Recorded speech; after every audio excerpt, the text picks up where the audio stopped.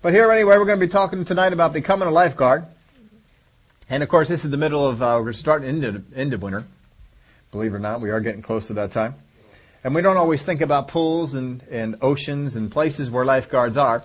But if you think back into the summer, into the warmer months, better days, think going back over into one of the pools that you have visited, whether it be a city pool or a township pool or something like that. But in order to make that pool safe, what is the best thing you could do to make that pool safe? Yeah, I was expecting someone to say put a lifeguard on it, but actually the best way is close it. I mean, if you want a perfectly safe pool, close the thing. Right? Nothing will happen. So Ray's got the idea there. Just close it up. No one goes in. No one has any fun. But there's really no sense in having a pool if you're going to close it all the time, is it? So the next best thing to do is get a lifeguard. Put somebody up in there who knows what they're doing, how to swim, how to save people, CPR, all the stuff that you have to do in case you got to pull somebody out of the water for doing something stupid. You want a lifeguard in there. Well, we want to talk about being a lifeguard here in our own lives. And I want to read here Isaiah chapter 6, verse 1. This is a real familiar passage to everybody. I think most people probably know this, even if you're not thinking of it when we first said Isaiah chapter 6. In the year that King Uzziah died, I saw the Lord sitting on a throne, high and lifted up. And the train of his robe filled the temple. Above it stood seraphim. Each one had 6 wings. With 2 he covered his face, with 2 he covered his feet, and with 2 he flew. And one cried to another and said, Holy, holy, holy is the Lord of hosts. The whole earth is full of his glory. And the posts of the door were shaken by the voice of him who cried out, and the house was filled with smoke. Now how many of you are looking around saying, boy, that isn't today? The whole earth is full of his glory? We're not thinking so much about that, are we? But that's what they cried out. So I said, woe is me, for I am undone, because I am a man of unclean lips, and I dwell in the midst of a people of unclean lips. For my eyes have seen the King, the Lord of hosts. Then one of the seraphim flew to me, having in his hand a live coal, which he had taken with the tongs from the altar. And he touched my mouth with it and said, Behold, this has touched your lips. Your iniquity is taken away, and your sin purged. Now, do you think that God brought him up here into the throne room to tell him that he had a bad mouth? Do you think that was God's purpose? Let's bring him on up here, and let's just see if, he's got a terrible mouth in him. Let's just fix him up. Do you think that was the purpose of it? Do you think God had anything in mind about, we need to clean up that boy's mouth there? I don't think God calls people up because they have a foul mouth and in his case, he probably doesn't have a foul mouth. He probably just sees himself as, dear Lord, it's not as good as it should be. I mean, it's not that the bad stuff has been coming out, but he's probably thinking of some times when he said some critical words, or thinking of some times where not so much praise had come out, and complaints had come out, or other stuff like that. And he's probably getting mindful of all those kind of things because he's in the presence of the Lord. And I don't think this is what God called him up here for at all. I think he just turned over to one of the seraphim and said, will you shut that boy up? Just go over there and take care of that problem. Will you just shut him up? We want to do something and we can't do it as long as he keeps focusing on this problem. So get him taken care of. And so the seraphim comes over with the coal and says, all right, let's just get this out of the way here. Now you're clean. I mean, could he be in heaven if he had a problem? I think he'd be dead. That just wouldn't be the case. So anyway, we took care of that problem. That's all done. But I'll tell you what, in the presence of God, I can become very sin conscious. Isn't that the truth? I mean, when God comes around, don't we become sin conscious? But there's some things in the Word of God, and I had this down in my notes. I actually added this here later on. But over in 1 John chapter 3 and verse 20, it says, For if our heart condemns us, God is greater than our heart and knows all things. Beloved, if our heart does not condemn us, we have confidence toward God. What does the condemning? Is there a single place in the Word of God where it says that the Holy Spirit convicts the believer of sin? You know what the Holy Spirit may bring the unsaved. But you know who convicts the believer of sin? Our hearts. Our hearts. That's what does it. We got to stop blaming God for all the condemnation that comes upon us. Because generally, folks, it's our heart. Isaiah is up here in the presence of God, and God wants to deal with him on some things, and the rest of the chapter he began to do what he set out to do. But he got so sin conscious in the presence of God that God had to deal with that sin consciousness in order to be able to get him anywhere that he wanted to get him. Tell you what, folks, our sin consciousness is holding us back from some stuff. Back in the time when Jesus was here on the earth, and someone had said to him, said, you know, if you'll come to my house, and he stated what would be done. So the Lord said, all right, I'll come. And so he's on his way over. And as he gets closer, no. I'm not worthy for you to come under my house. Just speak the word, and my servant will be healed. For I have those under me, and I say to this one go, and they go, and this one come, and they come. And Jesus said, I haven't seen such great faith in all of Israel. And yet here's one from this Gentile. He says, all right, you go and you tell them it's done. And it was done. But up until then, Jesus had no problem going into his house, did he? Jesus had no problem going into the short guy, Zacchaeus. No trouble getting in his house either. He had no trouble sitting amongst publicans and sinners and harlots, and the Pharisees had trouble with him doing it. But he didn't have any trouble with it. And then it just seemed like sinful people around him got condemned and fixed it. But Jesus didn't say a word. They took care of it all themselves. God deals with the sin issue in our life, folks, without the need for condemnation. Condemnation a lot of times is holding us back. In Genesis chapter 2 and verse 9. And out of the ground the Lord God made every tree grow that is pleasant to the sight and good for food. The tree of life was also in the midst of the garden, and the tree of the knowledge of good and evil. Down to verse 16. And the Lord God commanded the man, saying, of every tree of the garden you may eat freely, but of the tree of the knowledge of good and evil you shall not eat, for in the day that you eat of it you shall surely die. You shall surely die. Now, one tree in the midst of the garden brought life, and one tree in the midst of the garden brought death. And when the devil came to tempt them, he said, did God really say? And then he began to challenge it. You shall not surely die. Touch it. So you didn't die? No, just take a little bite. Took a little bite. You didn't die yet, did you? See, God just wanted to keep this from you. The day that you eat of it, you shall surely die. But he spoke of a different death than what they had in mind. The purpose of a lifeguard at a pool is to prevent death from coming as a result of swimming in the pool. They cannot prevent death, but they can try and prevent death as it would occur from things in the pool. I mean, you can have somebody walking around the pool and just flop over dead. And lifeguard won't be able to help that one, will he? They have all kinds of other things that can come into play there. The purpose of the lifeguard is not to prevent death, it is to prevent death coming as a result of activities in the pool. That's all they're really trained for. That's all they're out there to do. If somebody has a different kind of problem, some of their training will overflow and help them in that. But that's really their goal, is to keep people from dying in the pool. That's it. Well, we have before us, just like Adam and Eve had before them. They had a tree of life. They had a tree of death.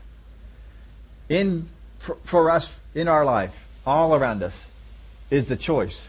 Life or death.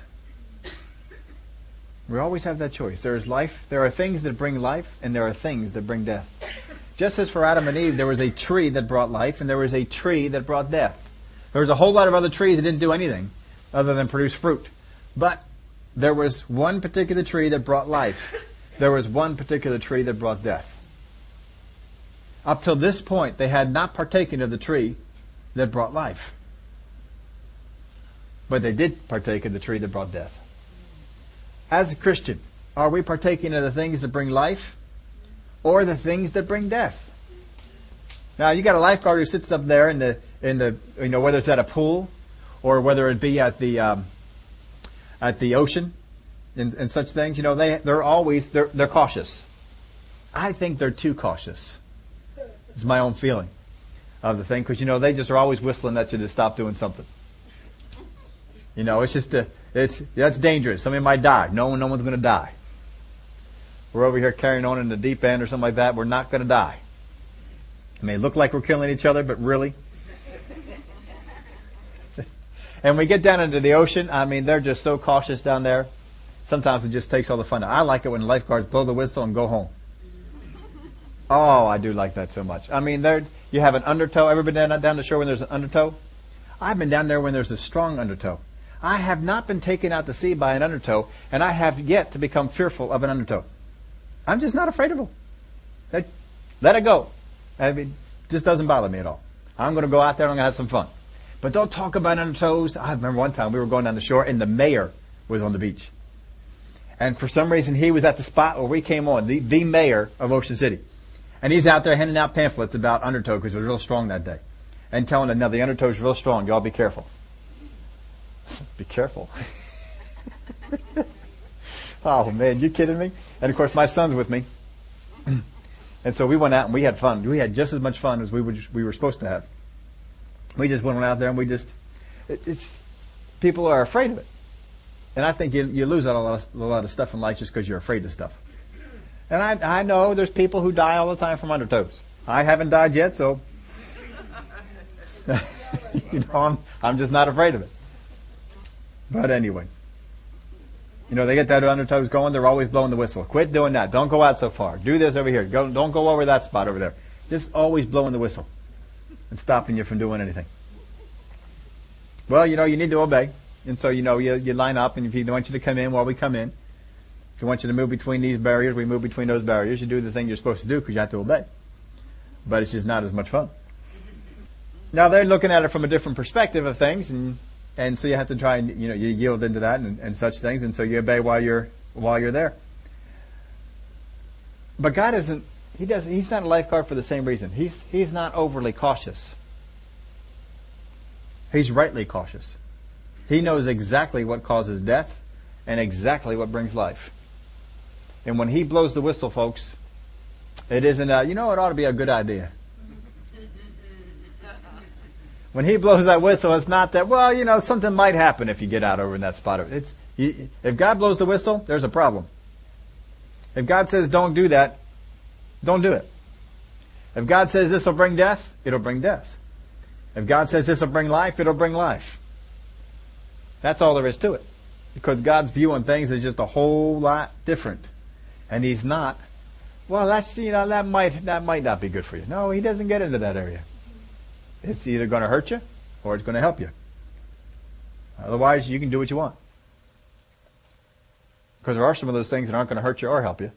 And He don't, whether you buy Oreos or chocolate chip cookies, He really don't care. But there are some things that we do need to do. So we need to choose obedience, because choosing obedience promotes the life of God in me. This promotes life in me. By promoting life, I create an abundance of it on the inside of me. I can create an abundance. How many of y'all know abundance is good? How many of you have a savings? Don't raise your hand on this, but how many of you have a savings account with abundance? No, just right now. It's there. It's abundant. It's there now. It's not there someday, but it's there now. If you needed to draw on it, you could draw on. There's an abundance there. How many would like to have that? We like to have an abundance that is there. We can draw on, because that, you get into a problem, you get into a thing coming up. There's money to help you out. Oh, it's so much easier, isn't it? But because we don't have that, we get a little bit more cautious on some things. Well, He put before Adam and Eve, He put before them life and death. This tree is life. This tree is death. When they ate of the tree of death, did they die? Did God say they would? In the day that you eat of it, you shall surely die. Did they die? Yes, they did. See, just because they didn't die physically didn't mean they didn't die. Just because they had one thing in mind doesn't mean that that's not what God had in mind. Well, if God said, you shall surely die, guess what? I just died. I don't know how. I don't see it, but I died. I just died. Adam and Eve, they died. They died spiritually. It took a while for the body to catch up with it. But God knew it all the time because He said if they eat the tree of life, their bodies will live forever and we can never redeem their spirit. They have to be able to die now. They were never intended to die. But now they'll have to be able to die. If we do not have the death, then we cannot have the rebirth. So now they have to die. You got to take them out of away from that tree. Because now the devil all he's got to do is get them to come over there and eat the tree. In Matthew 12, verse 34, brood of vipers, how can you, being evil, speak good things? For out of the abundance of the heart, the mouth speaks. How can you, being evil, speak good things? For out of the abundance of the heart, the mouth speaks. There is an abundance that can be placed on the inside of us. There's an abundance in an area. In our savings account, we can have an abundance of money. In our cars, we can have an abundance of gasoline. How many of y'all know you can have an abundance or you can have a lack? And you have a little dial in there that tells you where you're at. You either have abundance or lack, or somewhere in between. Your savings account, you can have abundance or lack. Your checking account, abundance or lack. Your credit card, abundance or lack. All kinds of stuff. We can have abundance and lack and all sorts of stuff. And in this area, there is places we can put abundance in, and there's places where lack can build up in. But the fact that we don't see the results right away tends to make us think that there's not a whole lot there. The fact that Adam didn't die on the spot made him think, you know what? God may not have been telling me the truth. When Eve didn't die right away, that may not have been totally right. But there is a choice of life, and there is a choice of death. The life choice is not always obvious. It's not always the obvious choice. There are sometimes a more obvious choice presents itself, and we tend to want to go with that. The life choice is not always fun. And the life choice is not always popular. But it is God's choice. And it is the way that we ought to go.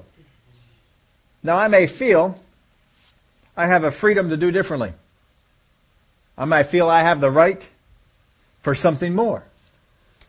I may feel I have the right for something better. And sometimes that'll come into play with us. Sometimes, especially when somebody has done something to us. As soon as somebody does something to us, I'll tell you what, all kinds of stuff gets activated, doesn't it? And it's the same way in the pool. When the lifeguard's watching and the little boy comes up to the little girl and, pulls her pigtails or does something, he knows what's coming. We're going to have a problem here with these two over here, and it's going to escalate. And things are going to get to a certain spot.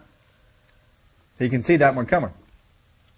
And once, that little girl got her pigtails pulled, she may feel that gives her the right to do something in retaliation. Isn't that the way it is? And we feel it. Did you see what they did to me? Look what they just did. You watch football on Sunday or hockey or basketball or even baseball anymore. And you have a confrontation out in the field. It's always, he did. Yeah, but he did. Yeah, but he did. And we're always pointing at the other guy because they did something. They looked at me funny. They said something. I know what they were thinking. Did you hear what they said? That wasn't right. And there's always something that was done, and I need to act in a retaliation way. Is that a life choice? It's not a life choice, is it? I mean, how many times did people antagonize Jesus?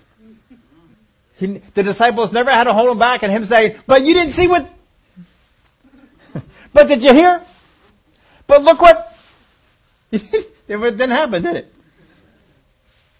Jesus didn't have to be held back. They came after him, and he handled it. Without getting mad, without throwing punches, without throwing insults. He did it, didn't he? Now, a lot of times Jesus is handling this, and he didn't do the thing that was obvious. I mean, sometimes he got to ask questions, and if you read that in the Gospels the first time, you're thinking, what in the world could he answer? And then he comes out with an answer. It's like, wow. And you can just feel the life coming off of that. It wasn't obvious. It may have had some fun when you saw what it did to the Pharisees. But then we all have a little bit of fun with that. It's, oh, man, you got them. Yeah, that's good. You got them. But the life choice is not always obvious. Folks, it's not always fun. And surely it's not always popular. A lot of times when a lifeguard is put into a situation where they have to jump in the water and save somebody, they do some things that make us scratch our heads. I've heard some of the lifeguards and some of the training that they do. You know, when you have a person panicking out there in the water, some of the things that they'll do, you would think that's not good. That's not going to help. Why would you do that to a person who's drowning? Why would you do that to a person? Well, you know, the most important thing, out of the two people, lifeguard jumps in the water, the other person is drowning. Of those two people, who is the most important? And don't say, well, they both are. No, they aren't. There's one important person there. The lifeguard is the most important person, because without him, they're both dead. If he's not in good shape, it's all over for both of them. So the main thing, he's got to be in good shape. If you go on an airplane ride, and you know they'll go through all the different stuff, and they tell the moms and the dads who have little kids, if the air thing pops down, of course you know you're in trouble then if the air thing pops down. You know, they just don't come down for any good reason. But if that pops down, they say, well, put it on your child first, right? Know what they say to do? Because who is the most important? You are, because you are the caretaker of that one. Therefore, you must take care of yourself first, so that you are able to take care of them. Oh, if we only got that down. Lifeguard is the most important person out there in the water. And so the lifeguard is going to do things to, first of all, promote the health of the lifeguard. Right? The lifeguard cannot do things that will endanger the life of the lifeguard, because he's the most important person. And if the lifeguard dies, then the other person is going down too. No one's going to be of any help there. Lifeguard is the most important person. So some of the choices that they'll make may not be obvious. Why would you do that? Why would you hit that person?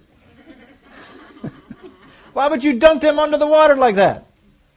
And sometimes you have to do that in order to get the supremacy in the thing and be able to get hold of that person, because they're panicking. And you got to get them to stop panicking so that you can get them into the water. Get them out of the water and get help. Get them some help. So the thing is not always obvious, but it will preserve. It will help. You are important. It is important that you take care of yourself, that you have life on the inside of you. As we said before, in the presence of God, I can become very sin conscious. If I am sin conscious, how good am I? How much use am I? I'm not a whole lot of use, am I? I am conscious of my sin. I am conscious of my faults. And so what does God do? Will you take care of that thing? I'm here to do some business, and this is not it. Now, take care of that. You're bringing this stuff up. I'm thinking sometimes, hot coal. How many want to get fixed with a hot coal coming down upon your lips? How many, this sounds good? I mean, this sounds scary, really. If you know what hot coals feel like, and your lips are pretty sensitive. Here comes a hot coal from an angel. He's carrying this thing. He's an angel. I'm not. He's bringing a hot coal. He's putting it on my lips. This isn't good. Burn it all off. Then God says, you got any other problems you want us to take care of? No. Nope, think that was it. That was the only one I could come up with. I'm good. All right, good. We can move on now, right? Yep. I'm not conscious of any more sin. We're good. We are good. It's all fixed now. It's like those lifeguards, they have the movies, and you got the real nice looking lifeguard, male or female, whichever you want to do, but real nice looking lifeguard pulls the one out of the water, and then the victim wants to fake that they're not breathing because they want mouth to mouth. And then they call over somebody else. Come on over, and all of a sudden, I can breathe. I'm okay.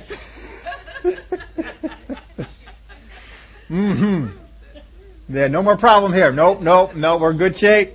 We're in good shape. All right, so he's taken care of now. There's no more problem. We got to take care of ourselves. We got to make sure that we're ready. And God wants us to take care of it.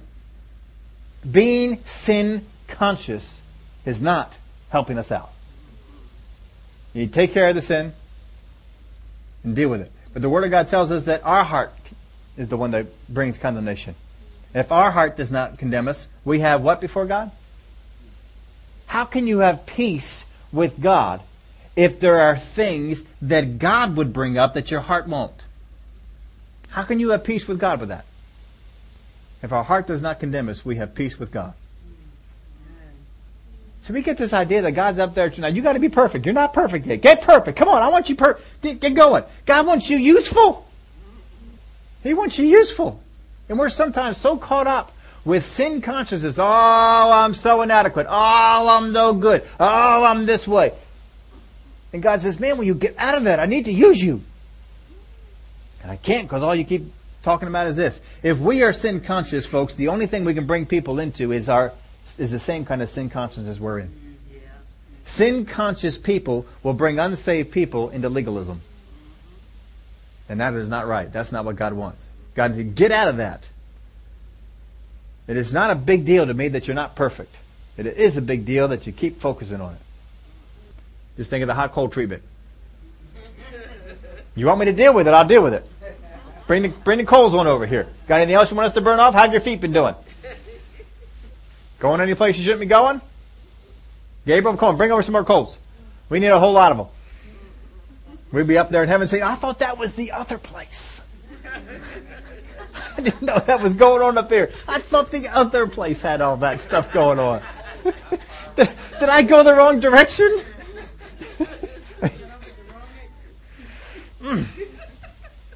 Now you want fire, God will have some up there if you want it.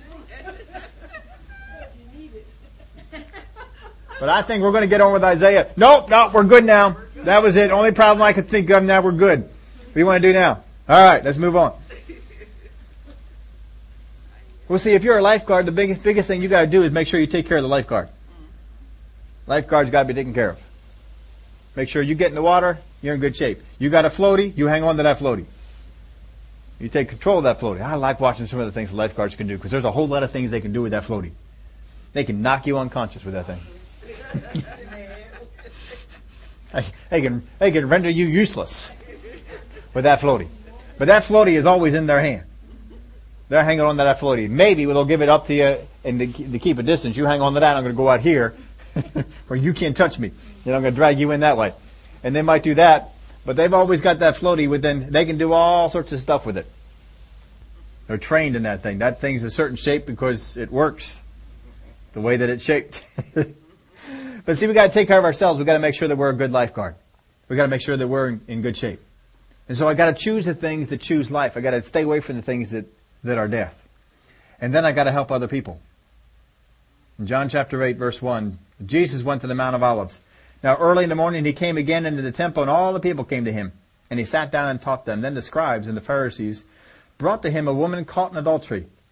And when they had set her in the midst, they said to him, Teacher, this woman was caught in adultery, in the very act. Now Moses in the law commanded us that such should be stoned. But what do you say? Now we've covered this before. You all know that if she's caught in the act, they left half of the culprits behind. That's right. Because you cannot be caught in the act of adultery alone. If you're caught in the act of adultery, they probably didn't give her time to get dressed. So here it is. Jesus is in a meeting. He's in it. He's teaching. What did it say in here? Jesus went to the Mount of Olives. Now early in the morning he came again unto the temple, and all the people came to him, and he sat down and taught them. He has church service going on. He's in church service. And they come and found somebody caught in the very act of adultery and bring her in that condition. They're dragging her and throw her down the mid. That would disturb the meeting, wouldn't you think? I don't know, I'm kind of guessing here, but I'm thinking that probably would take the meeting in a different direction than Jesus intended. Now Moses in the law commanded us that such should be stoned, but what do you say? And this they said, testing him, that they might have something of which to accuse him. But Jesus stooped down and punched one in the nose. No, he didn't do that? No. No, he didn't do that, did he? Yeah. Called for Peter, James, and John to punch him in the nose. Peter, James, John, deal with him. Take him out. Oh boy. So he wrote on the ground with his finger as though he did not hear. Oh, how many times have you ever done that with your kids? Acting like you didn't hear? You're following Jesus' example. Right? Right there it is, right there. He's just pretending like they're all talking, they're all saying all kinds. What about it? What about what the law said? He'd pretend like he didn't hear. Obviously he did hear. But he's pretending like, I'm not hearing you. Not hearing you. Just writing right now. So when they continued asking him, how many of you have little kids who continue to ask you the same thing? And you're pretending like you're not hearing? Being like Jesus. Being like Jesus. Just think about that. Being like Jesus. Being like Jesus. Now, if you get out there and you start reacting to them, will you shut up? Will you stop with this? Quit with that nonsense. Are you acting like you're not hearing? That you're not acting like Jesus, are you?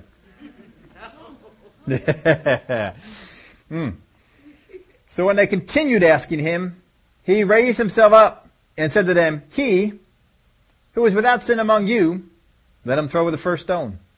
And again he stooped down and wrote on the ground. And those who heard it, being convicted by their conscience, by what? Conscience. Not the Holy Spirit. Went out one by one, beginning with the oldest, even to the last. And Jesus was left alone. And the woman standing in the midst. When Jesus had raised himself up and saw no one but the woman, apparently the meeting broke up.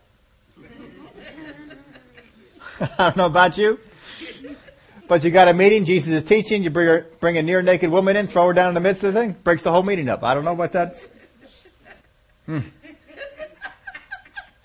Everybody else is gone. I'll go home.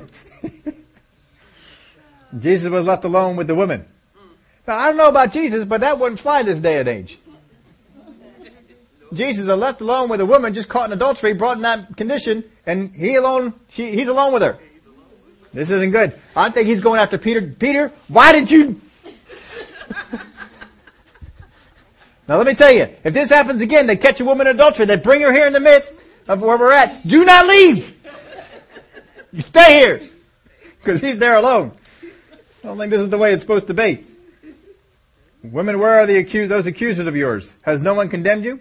She said, no one, Lord. And Jesus said to her, neither do I condemn you. Go and sin no more. Now look at this. Is there any reason for her not to be condemned?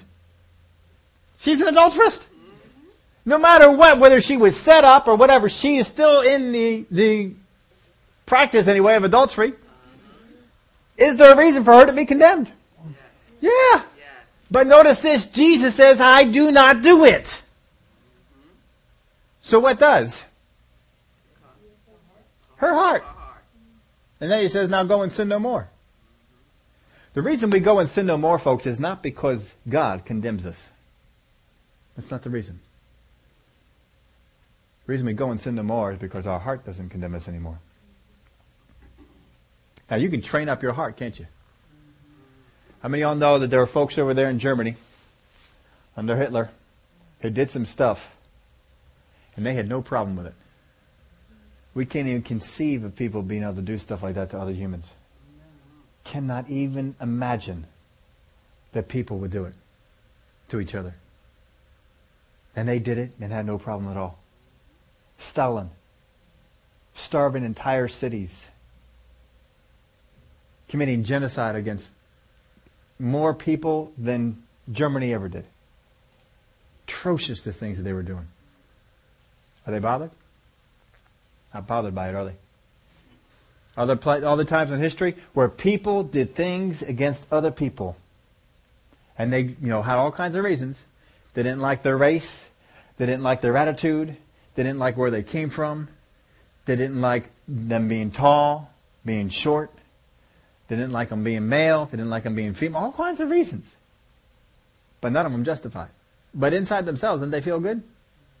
Now, how is it that some people have a conscience on the inside of them that tells them, I can't do that? And other people can go out there and just slaughter people and not even think anything about it. I mean, if God wants us to be guided by our heart, then how is it that our heart can get this far off? Is there a problem with God's system? Maybe God should take this back over. Maybe He's delegated out too much. Maybe He should take this one, God, take this one back over. We're not ready for this just yet. You need to get back in the condemnation game and quit relying on us. But He's not going to do it. This is the way that He set it up. But the Word of God tells us that some people have seared their conscience. Well, they've done that. What is their end? Oh, it's not going to be good. It's not going to be good. And don't think that all hell is the same, folks. There are different levels. There's one place for the media. They get their own section. Sure there is. Sure there is. There's going to be. There is a place in hell all separated for people who go out to openly deceive others. There is a place in hell special for those who are not just content to be evil, but wanted to deceive others and bringing them in. Oh yeah, there's a special spot for that. All hell, just because you're in hell, don't mean you're in the worst of the places. There are bad places in there that are worse. But thank God we won't find out what they are. We're not going anywhere near there. Glory to God. Well, neither do I condemn you. Go and sin no more. Now, apparently, how's her conscience doing? Apparently, not so well, because it let her get involved in adultery, and it didn't bother her. Didn't bother her, did it? So she's not doing so good with this, but Jesus still comes up to her and says, I don't condemn you. I don't condemn you. Go and sin no more. Now, how about the guys who brought her in? Did He condemn them? How did they come into condemnation? Okay, but what ticked their heart into moving? Whatever He wrote in the sand, wasn't it? Yeah, their names. Whatever he was writing,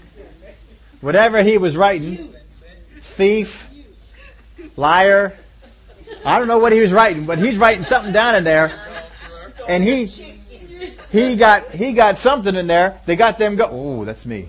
How did he know? How did he know that? He just. And one by one they start going. But Jesus didn't say anything about it, did He?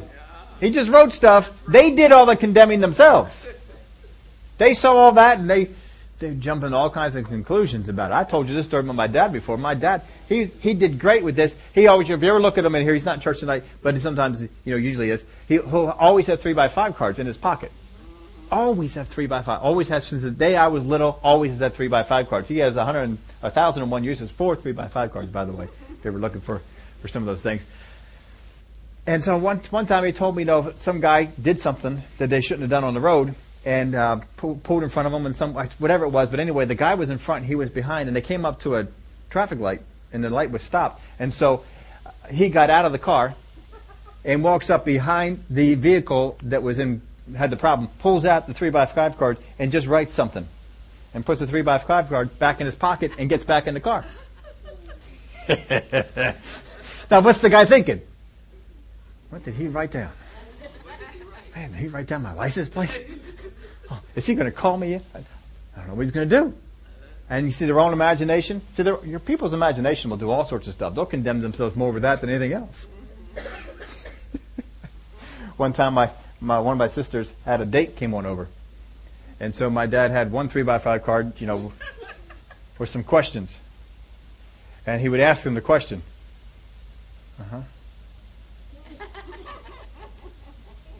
And he'd write something.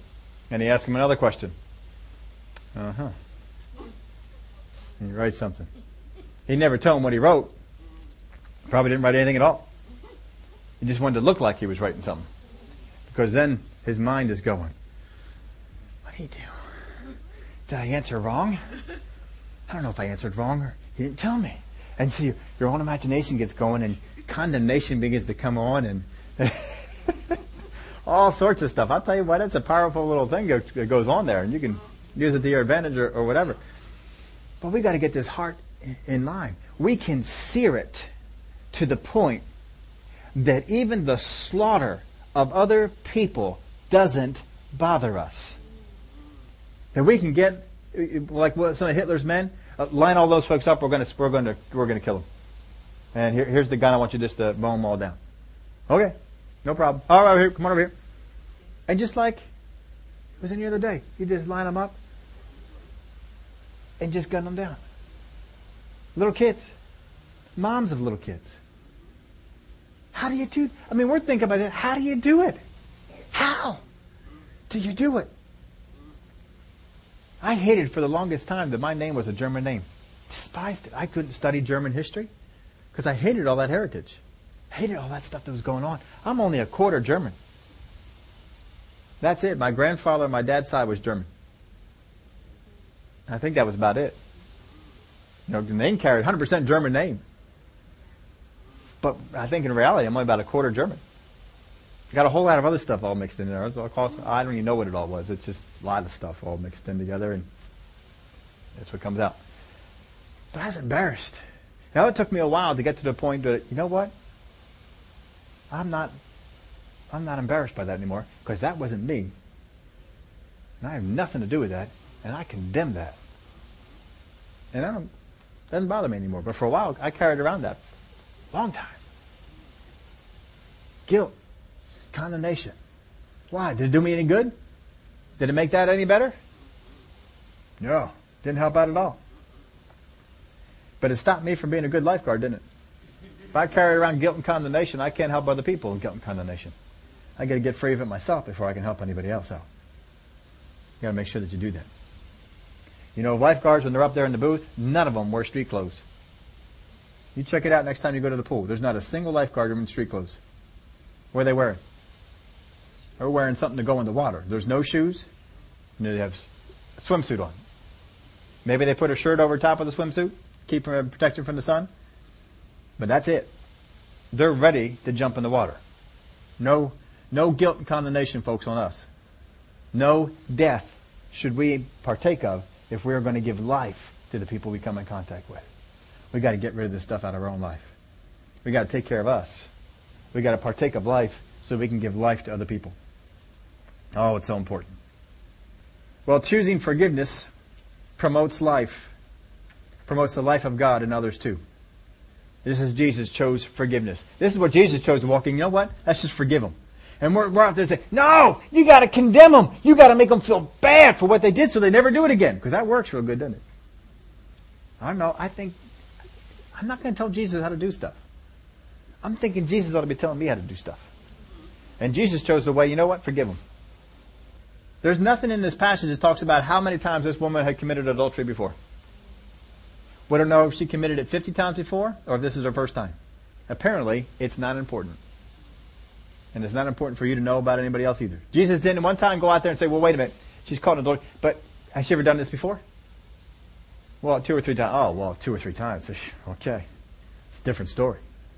He doesn't do that, does it? If it mattered, wouldn't Jesus ask? He didn't ask. He didn't even ask her, how many times have you done this? He just said, go out there and sin no more. In other words, you knew this was sin. Your heart condemned you. So don't do it. Stay out of it. If we do the things that our heart condemns us for, we're embarking in death. And the Word of God tells us that anything we don't do in faith is sin. If I don't know that I can do it, it's sin to me. Because I don't know. Choose life. Choose death. He chose forgiveness here. It promotes the life of God and others. Grudges, bitterness, anger, what do they promote? Death. Come on, how many times have we held grudges to people? I got my hand up. We've had grudges. I mean, in the past, we're free of it now, right? But haven't we had grudges? Haven't we had bitterness with people? Haven't we had anger with people? And generally, it's all been wrong. But we had it. What did we bring in? Death to us. And the more death I bring in, the more I sear my heart. The more I can't tell what's life and what's death, because the one that's supposed to help me is the one that's on the inside the heart. My conscience. That's what's supposed to help me. And if I keep partaking of death, I sear it. I make it so that it's not so sensitive anymore. I can't tell that that's life or death. But otherwise it should tell me, this woman, go and sin no more. I don't got to tell you what all the sin is. Just don't do it. In other words, if you're doing something and your heart says, don't do it, don't do it, don't do it. Don't do it. Because it is bringing death, which sears it more and renders it less useful. And that's not good. Let me give you an example of this. How many have ever used in your home, no matter how handy you are, you have probably come into a place where you could use this. How many have ever used a stud finder? A stud finder. Not talking about the wives. A stud finder. What a stud finder is, it's a little box.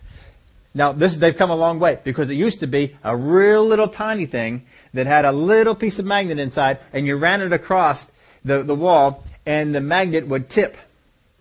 But the only thing it would tip on was the nail in the drywall that connected to the stud. So all we really found was the nail. And it assumed if the nail's there, it's in something. But then they made them better, and then they got these ones that actually shoot a little signal into the wall, and depending upon what comes back, they'll tell you. And so you put them up to the wall, and it just stays a solid light, green light, and then you move it on over, and then all of a sudden it starts moving up until, red gets all the way to the top one, and then it goes ding! Sounds off a little alarm. You're at the stud. And you move on over, and then the light goes do-do-do-do-do-do, and it's back down to green. And between that area where it was dinging, where it stayed solid dinging, that's the stud.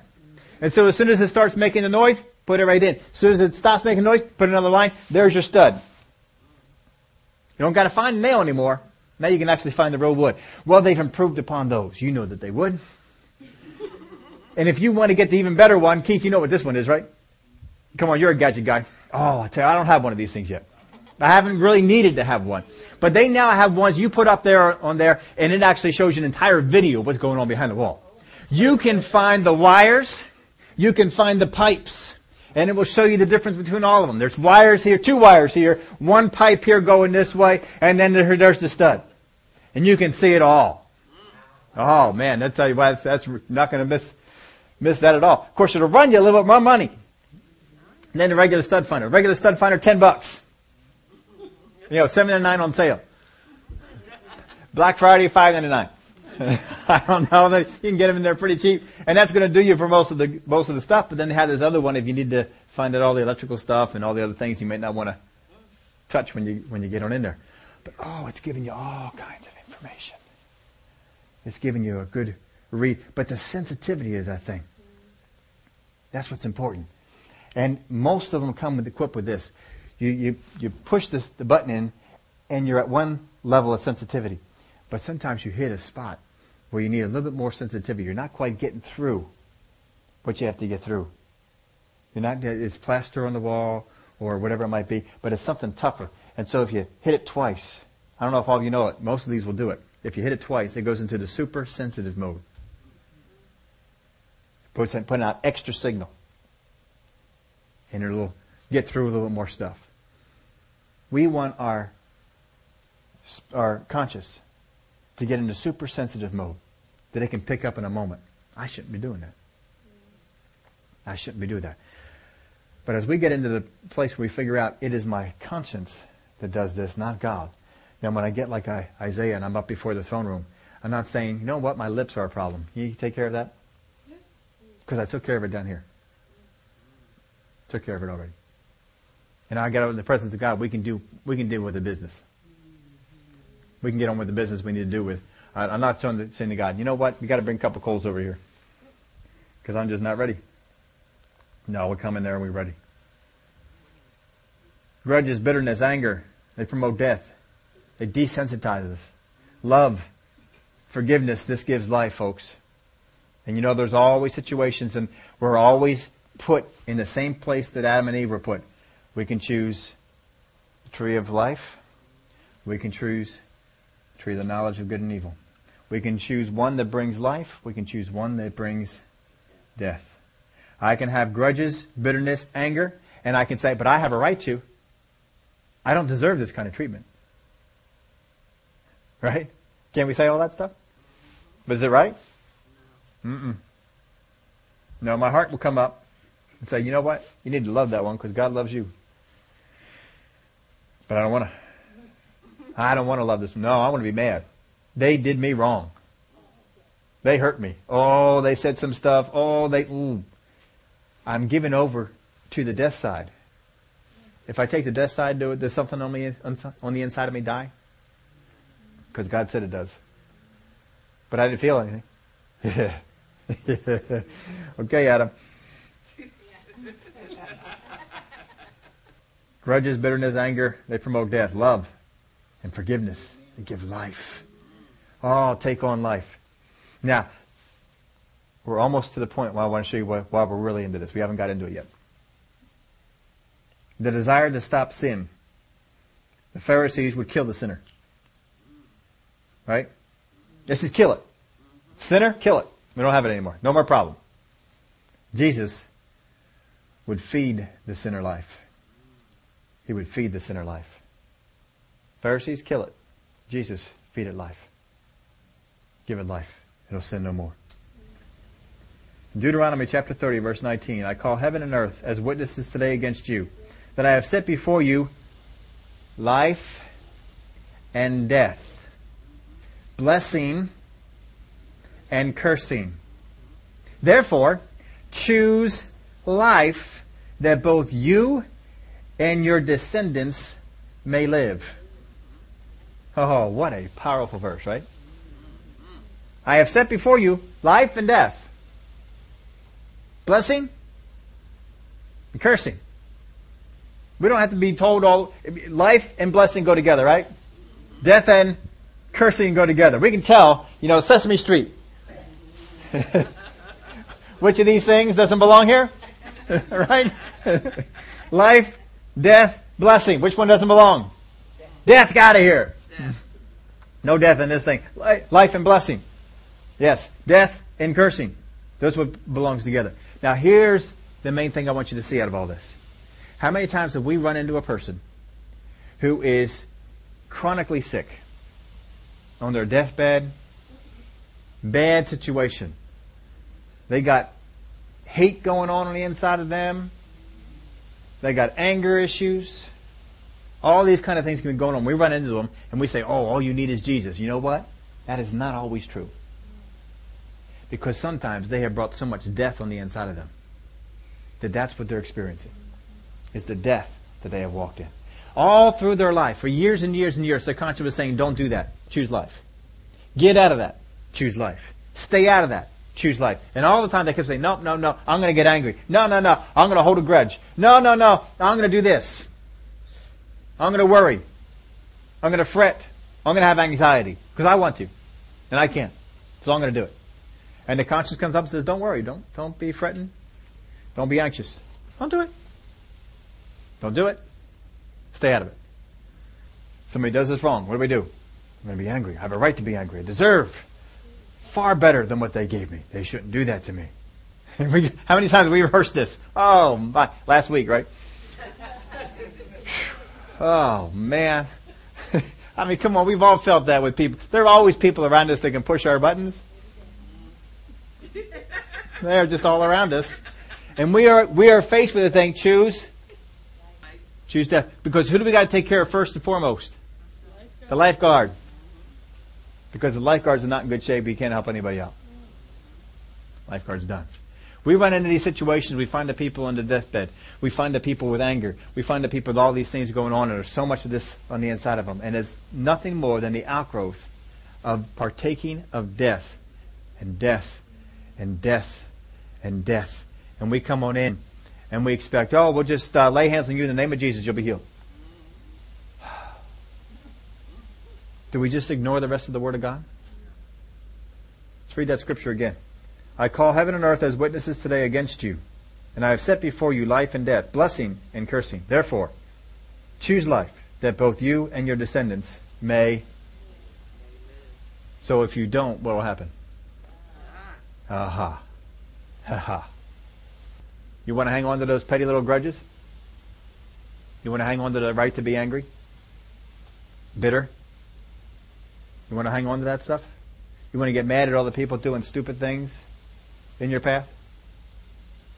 Hurting your feelings? Coming against you? Choose life? Choose death, folks. You're the lifeguard. You got to take care of the lifeguard first and foremost. After that, you got to get out there and help other people. And if you are in condemnation yourself, how can you help out others? One of the first things a lifeguard has to do when he goes for duty is get rid of the street clothes and put on the swimming trunks. One of the first things we got to do, folks, get rid of the guilt and condemnation and stop putting that on everyone else. We are the lifeguard. We're called to bring life. But in order to do that, we've got to have life ourselves. We run into people all the time, and this is what they're facing. Folks, you have the opportunity to be anxious or not to be. You have the opportunity all the time to get angry or not to get angry. Hold a grudge or not hold a grudge. And God's not messing with it. He's already told you his part. Don't do it. I got nothing for you. Don't do it. Yeah, but God, give me more. No, don't do it. If you do it, it's not good. Don't. He's not complicated with it. Don't do it. Don't be anxious. Don't fret or have any anxiety about anything. Isn't that what he said? But then we will. No, I'll tell you what, don't do it. Don't do it. Don't fret, have anxiety. Don't do it. I'll tell you what, in the bunk bed business that we have going on, and we rely on that for a certain amount of things, but it's all sales. They either sell or they don't. People either put an order in or they don't. And it's we don't ride out too far ahead because people aren't going to wait 6 months for a bunk bed. So, we're usually riding 2 weeks of orders, most 4 weeks. That's the most I usually have out. Future is 4 weeks worth of orders. And there's times, last month, even got it down, where, I had 2 beds to be working on, and that was about it. That was it. I had 2 beds to be working on, and that was it. And, the thought comes in. You ought to get anxious about this. Because you don't know what else you got going on. No, I'm not going to get anxious. I'm not going to get it. No. And I didn't. No, I'll make these 2. And we'll put our all into it. And we'll go. And it'll be fine. And I put my all into it. And I'll tell you what. I think we got to a point where everything was done. And I had a couple for down the road. But there weren't anything. I'll just work on those. They're down the road, but I'll just have them ready. And, somebody else will probably put an order in, and we'll just have to do that. So we started doing that. And I'll tell you what, though. Just, you have your choice. You can be anxious. You can get anxious on it. Oh, I'll tell you what, you can get that way. And, last week we were getting to a place, we had this order. I'm going for a longer trip. It's a 2-hour trip. I don't usually go that far unless I'm going down the shore. I'll go down the shore for 2 hours because I like the shore. But this is 2 hours into the mountains. I'm not real keen about going into the mountains. It's okay. But or when I was always delivering there, I couldn't wait to leave. I just couldn't wait to leave. I just wanted to go. Go down the shore is a different thing. So we get on up there and we're getting all ready because we didn't have anything coming in for a little bit. So this is a big order. This was a really large order, and it's coming in on Saturday. And so all right. So I had a couple of bills. I said, if I get this on Saturday, I can make it by one day. Get that bill paid. One day. I can get that bill paid because it's close. And so I had it all ready. Got it. I stayed up, the night before, 2 nights before that. Worked on Thanksgiving. Worked on Black Friday. Got it all ready. And Saturday, Connie was having trouble. I had to bring her on down here to the ladies' breakfast. Got on back home, left my phone, got back there. The person had given me a call. I called him up. Says, "Yeah, what's up? Can we wait a week?" You see, because I had another order I could have done. I bumped them ahead because they said, "We're ready for it now." We want it on Saturday. And and it was the exact same bed. Exact same bed. All I had to do was stain it a different color. That was it. And we would have been fine. And I said, "Okay, we'll just wait till next week. We'll just do that." And so, not going to get angry? Not going to get bitter? No. You don't need to do that. And so we did that. And all right, well, we'll just bring it up. If that's going to work out better for you, then we just need to do that. We'll do that next week. And so we put it on there for that one. And then Sunday night, person emailed me in. He said, "We have an order. We want you to do 2 beds. And I want to see if you'll take it up to here." And I looked up the town. And the town is the exact town that these other 2 beds are going to. It's not near it. It is in the same town. It's in the same town.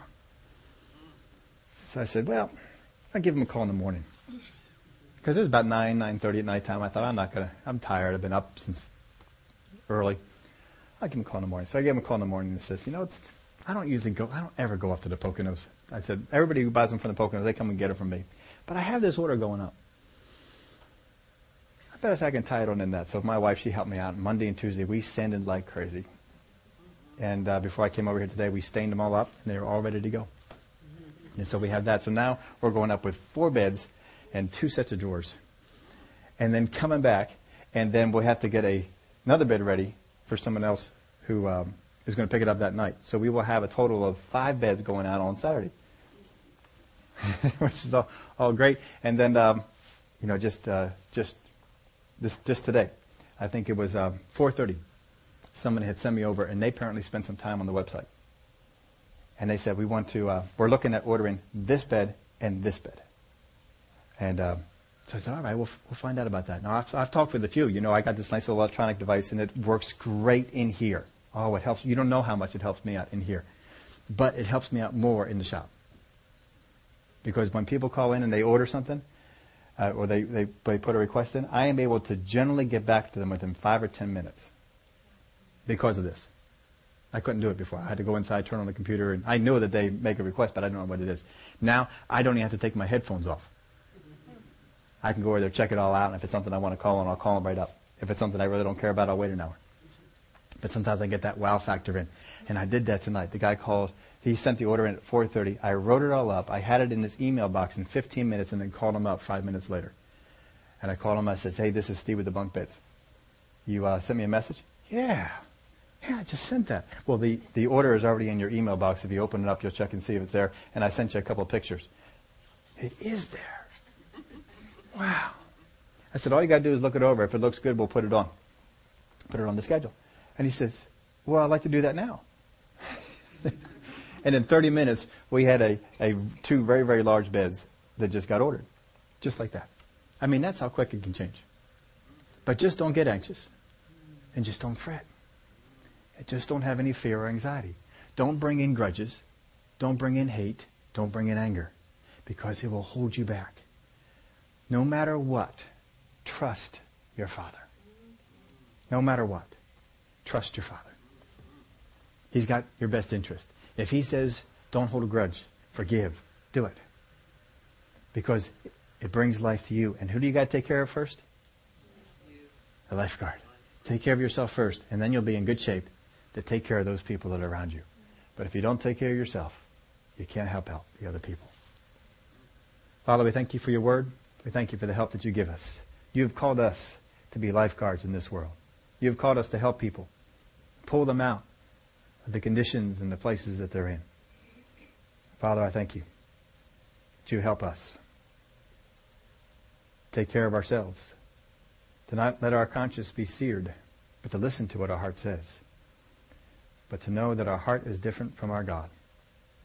And our God does not work on condemnation. Our God feeds life. And He wants us to partake of life, that we can become better lifeguards. So, Father, I thank You for the help that You give us. In the name of Jesus we pray. Amen.